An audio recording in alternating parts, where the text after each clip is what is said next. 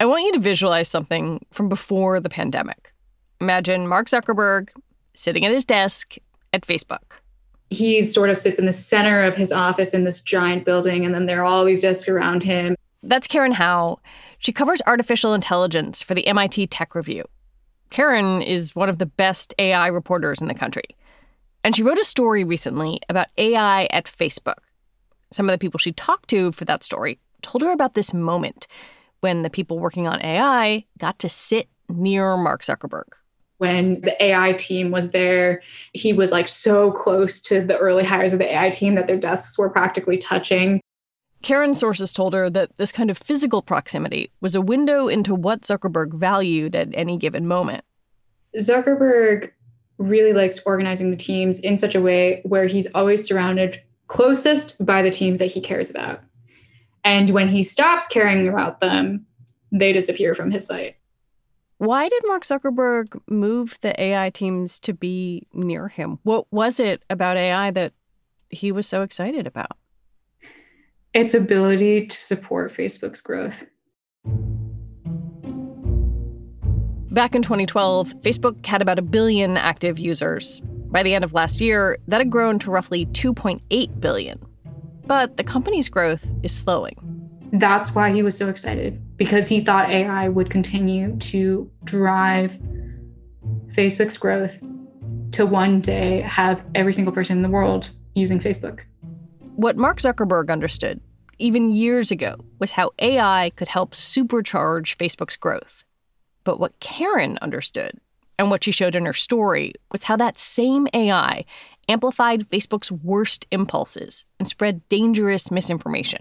So I think perhaps what resonated was me linking this AI conversation, the misinformation conversation, the hate speech conversation, and it's happening at a time when the Capitol riots happened in January, and we are all acutely aware that we've sort of lost track of how Facebook is working on these issues. And I think people were hungry to know, Cambridge Analytica happened 3 years ago and they said that they would reform. And now the Capitol riots happened. What on earth happened in between?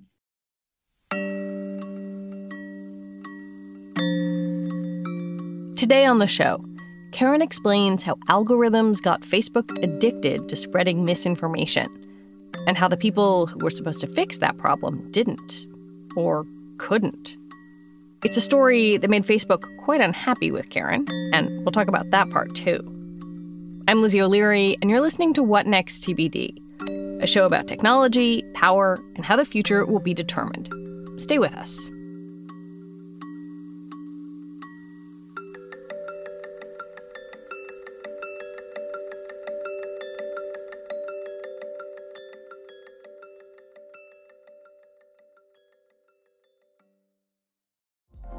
Apple Card is the perfect cashback rewards credit card. You earn up to 3% daily cash on every purchase every day. That's 3% on your favorite products at Apple, 2% on all other Apple Card with Apple Pay purchases, and 1% on anything you buy with your titanium Apple Card or virtual card number. Visit apple.co/card calculator to see how much you can earn. Apple Card issued by Goldman Sachs Bank, USA, Salt Lake City branch. Subject to credit approval. Terms apply. One of the things that I find particularly interesting about you as a reporter and the lens through which you're looking at this is you cover AI. You're not someone who covers Facebook as a company. So when did you first become interested in writing about how Facebook uses AI? In terms of the way that the AI reporting landscape works, a lot of the stuff that I cover comes out of big tech companies because the big tech companies are the ones that have the money. They're rich. They're the ones that get to do the cool stuff. It's expensive to do AI. It's expensive to do AI. It's expensive to hire people that can do AI. So I thought at first that I would be writing about how Facebook AI had become so powerful and influential. There's lots of conversations that are happening right now about just the influence of tech giants on the creation of science, like the production of knowledge. Facebook has this huge lab there's not a lot of coverage on it. I'm not really sure how it relates to Facebook as a product. And it's also just, it has its tentacles like everywhere. It has collaborations with all of these universities. A little known fact that people rarely talk about is Facebook was the one that invented AI-powered facial recognition.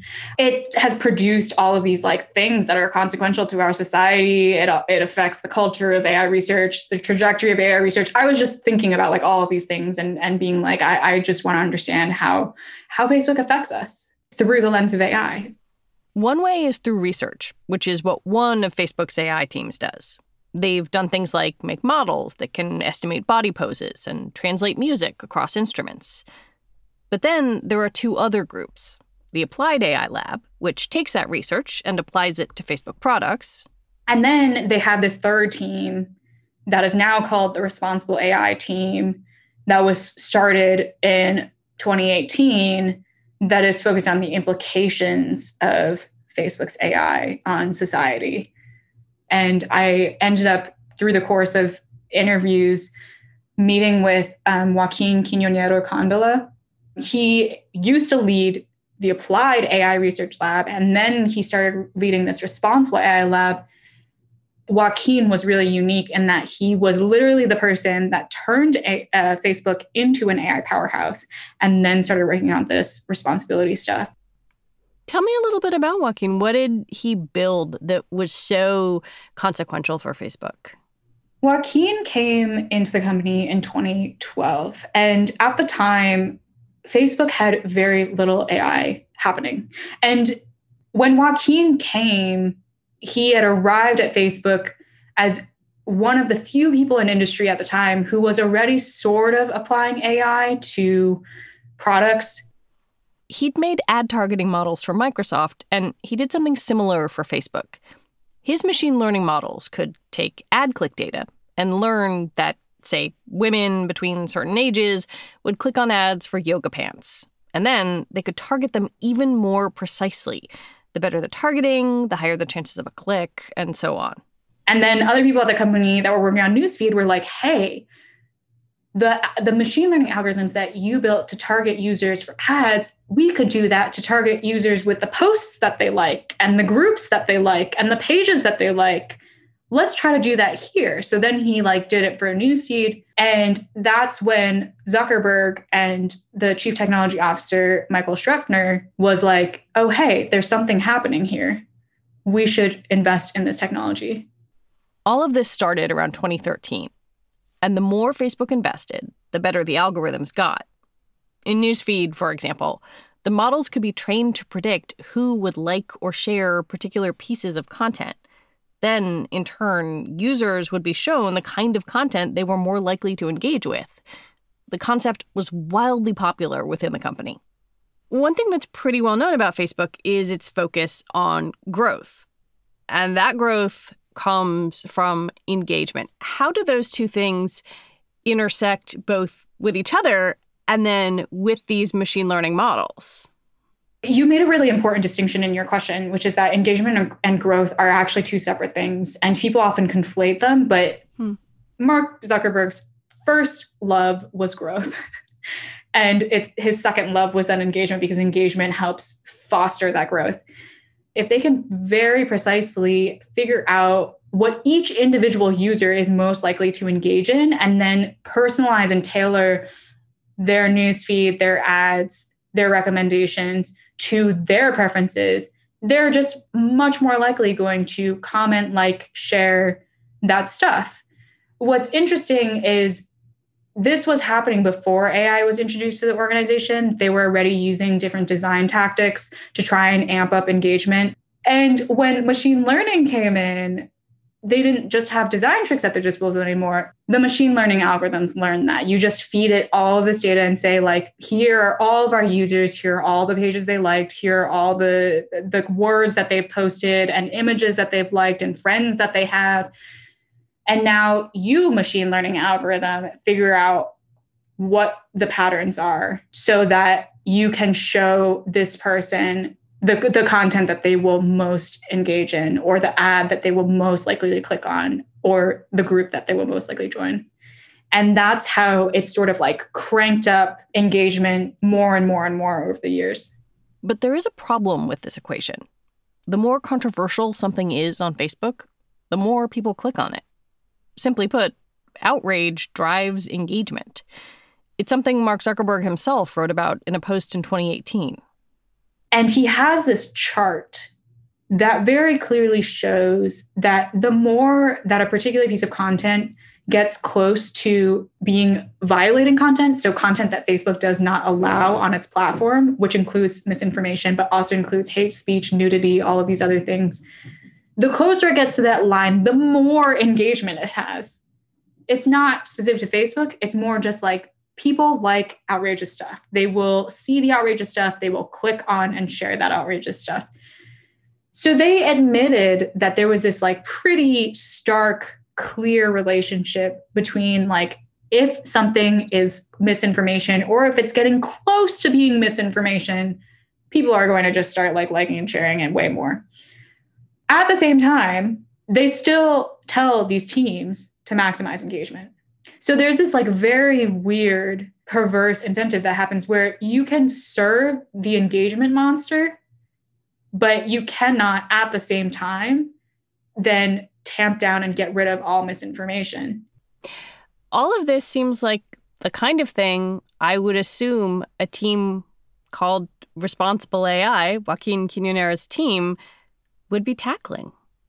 I think so too, because the way that the Responsible AI team was described to me early on in my interview process was this is the team that we created to be a centralized hub of expertise within Facebook for understanding and studying the implications of our algorithms and mitigating any harmful unintended consequences that come out of those algorithms. For me, the way that algorithms amplify misinformation, increase polarization, amplify violent speech, hate speech, that is a bullet point under that bigger mandate that they told me that the Responsible AI team was going after. But that's not what they were going after. What were they going after? They started specifically focusing on one aspect of algorithmic harm, which is the discriminatory impacts that algorithms can have.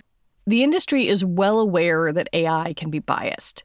Facial recognition algorithms, for example, are less accurate on darker skin. But there was another kind of potential bias that Karen says worried executives at Facebook. Supposed bias against conservatives. It was something that concerned Joel Kaplan, the head of policy at Facebook, and the company's highest-ranking conservative. And it was something that former President Trump fixated on, despite studies that have found no evidence of anti-conservative bias at Facebook. In 2018, the former president latched on to the hashtag #StopTheBias. The week after Trump tweeted the hashtag #StopTheBias, Mark Zuckerberg asked Joaquin to meet with him for the first time since the Responsible AI team had formed. And he said in that meeting to Joaquin that he needed to understand everything about AI bias, and he needed to understand how to quash it in Facebook's content moderation algorithms. Facebook denies that these two things are related. So it's possible that it's a pure coincidence that this meeting happened to be called at the exact moment when all of this volume about Facebook's anti-conservative bias was raising.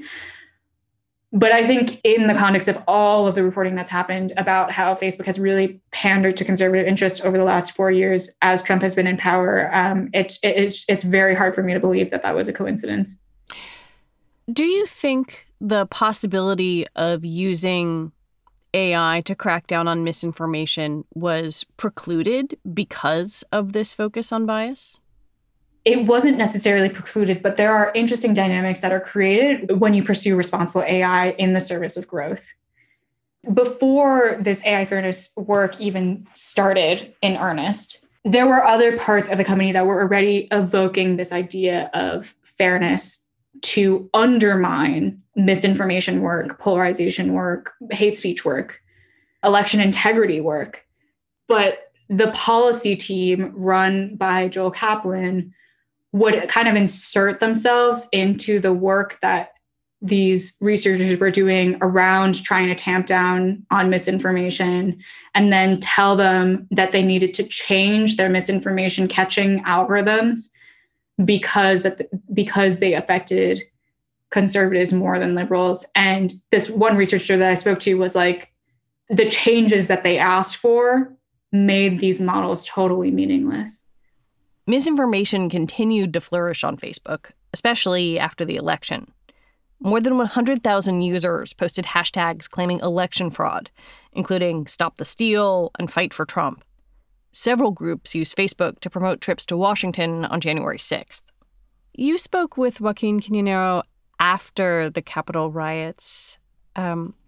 Did he think Facebook played a role in what happened? When I asked Joaquin what role did Facebook have in the U.S. Capitol riots, he said he didn't know.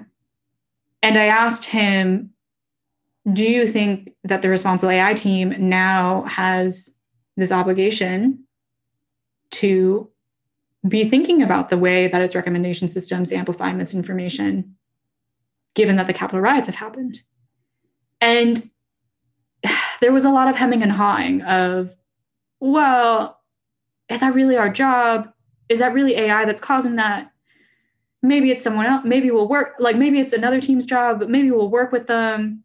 Maybe that's in our future. And I asked him, do you honestly believe that, AI is not part of the reason why this problem has gotten so bad? And he was like, I don't know.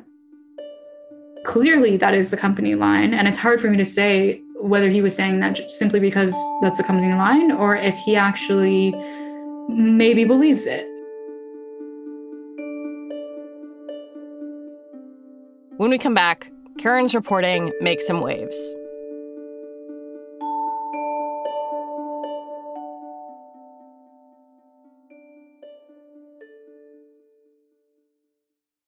Coming soon from Slate Podcasts. So first it was Dade County. Voters in the Miami area repealed civil rights for gay people by a 2-to-1 margin. In the late 1970s, cities around the country began rolling back anti-discrimination laws that protected gay people. And then it was Wichita, St. Paul, Eugene. Successful campaigns against the gay community, which shocked us all. A state senator from California watched the laws fall and saw an opportunity. Homosexuality is a most repulsive lifestyle. His name was John Briggs, and he wanted to deliver the anti-gay movement its biggest prize yet. California realized that they were coming for us. I'm Christina Cauterucci. This season on Slow Burn, we'll explore how a nationwide backlash against gays and lesbians led to a massive showdown in California. Now it's something called Proposition 6, the Briggs Initiative. It would call for firing any teachers in California who practice homosexuality. Your life as you knew it would be destroyed. We've got to fight back. We can't let this happen in California. The Briggs Initiative would be the first statewide vote on gay rights. Gay rights now! Gay rights! With so much at stake, young people became activists. We were all coming out all day long, every day. And activists became leaders. My name is Harvey Milk, and I'm here to recruit you. Slow Burn, Season 9, Gays Against Briggs. Out May 22nd, wherever you listen. If we lose here, it'll be 50 years before we ever get back up again. Like the drag queens say, take out the earrings, sharpen the nails. There ain't no going back. This episode is brought to you by Progressive Insurance. Hey, listeners, whether you love true crime or comedies, celebrity interviews, news, or even motivational speakers, you call the shots on what's in your podcast queue, right? And guess what? Now you can call the shots on your auto insurance, too. Enter the Name Your Price tool from Progressive. The Name Your Price tool puts you in charge of your auto insurance by working just the way it sounds. You tell Progressive how much you want to pay for car insurance. Then they'll show you a variety of coverages that fit within your budget, giving you options. Now, that's something you'll want to press play on. It's easy to start a quote, and you'll be able to choose the best option for you fast. It's just one of the many ways you can save with Progressive Insurance. Quote today at Progressive.com to try the Name Your Price tool for yourself and join over 28 million drivers who trust Progressive. Progressive Casualty Insurance Company and Affiliates. Price and coverage match limited by state law.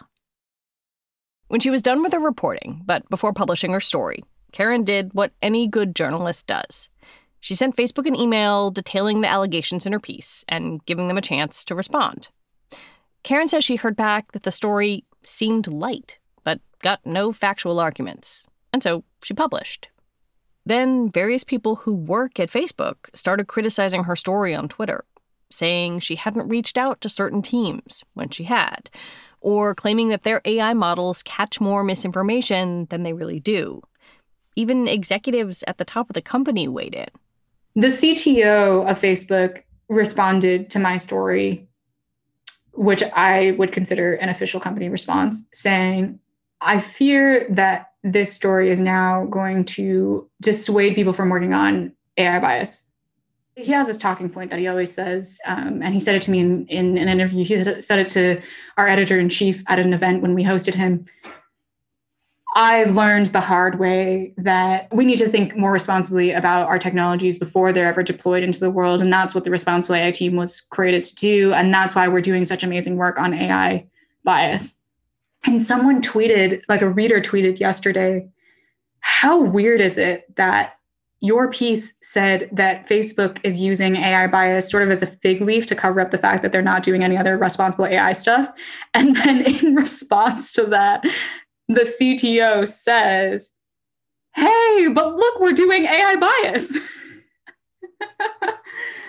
And I was like, yeah, that really puzzles me. I'm like, of all the things that you could have picked, that's a real zinger. Your editor described them sort of following a playbook to try to discredit your reporting.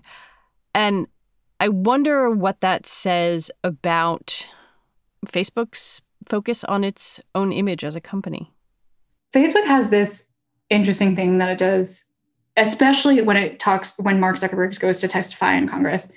It will create this narrative of, you don't actually understand the technology. We understand the technology. We're the ones that built it. And therefore, we are the only ones that can fix the problem. And I think what happened in my case is they couldn't make that argument. Like, I work for MIT Technology Review. I graduated from MIT. I have an engineering degree. I've been covering AI for 2.5 years, and specifically covering AI bias for 2.5 years. And I have a very, very good understanding of the technology. And you gave me all this access to actually examine your technology and what is being done within the company. And so Karen said, Facebook tried a different tack. They said, maybe you don't understand the company. You only talked to the Responsible AI team. You didn't talk to the integrity team, which works on misinformation. So you don't have the full picture. First of all, I talked with people on the integrity team, just not through Facebook's front doors. I have sources who worked on or with the integrity teams that described to me very clearly how the integrity teams work.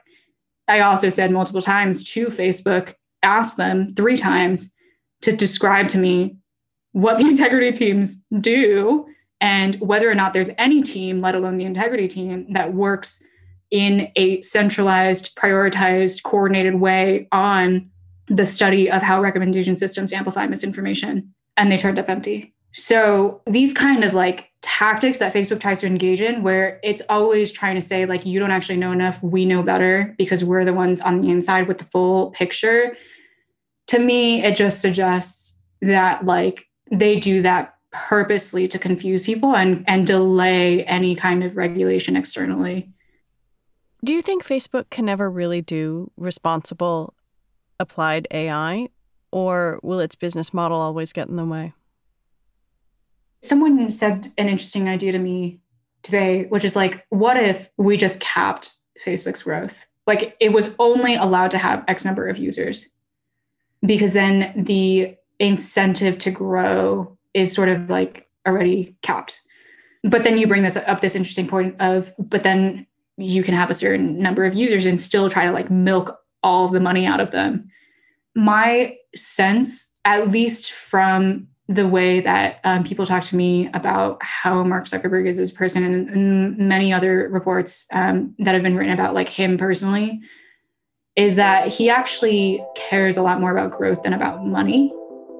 Perhaps there's a world in which he won't go chasing for more and more money out of these limited number of users, but it's really hard to say. And I think you're right that both growth and the business incentives point in the same direction of constantly wanting users to be increasingly hooked to their platform.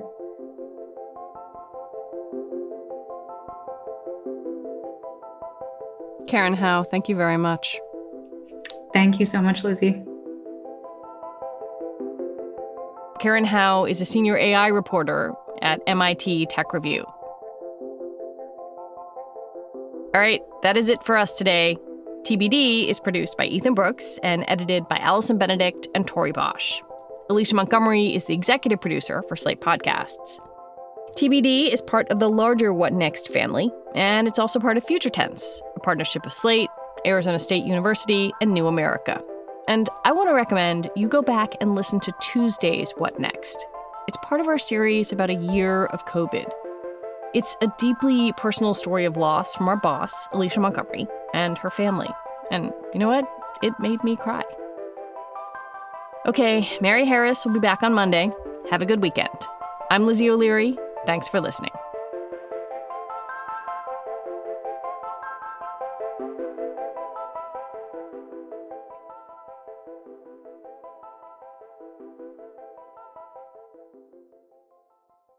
Coming soon from Slate Podcasts. So first it was Dade County. Voters in the Miami area repealed civil rights for gay people by a 2-to-1 margin. In the late 1970s, cities around the country began rolling back anti-discrimination laws that protected gay people. And then it was Wichita, St. Paul, Eugene. Successful campaigns against the gay community, which shocked us all. A state senator from California watched the laws fall and saw an opportunity. Homosexuality is a most repulsive lifestyle. His name was John Briggs, and he wanted to deliver the anti-gay movement its biggest prize yet. California realized that they were coming for us. I'm Christina Cauterucci. This season on Slow Burn, we'll explore how a nationwide backlash against gays and lesbians led to a massive showdown in California. Now it's something called Proposition 6, the Briggs Initiative. It would call for firing any teachers in California who practice homosexuality. Your life as you knew it would be destroyed. We've got to fight back. We can't let this happen in California. The Briggs Initiative would be the first statewide vote on gay rights. Gay rights now! Gay rights! With so much at stake, young people became activists. We were all coming out all day long, every day. And activists became leaders. My name is Harvey Milk, and I'm here to recruit you. Slow Burn, Season 9, Gays Against Briggs. Out May 22nd, wherever you listen. If we lose here, it'll be 50 years before we ever get back up again.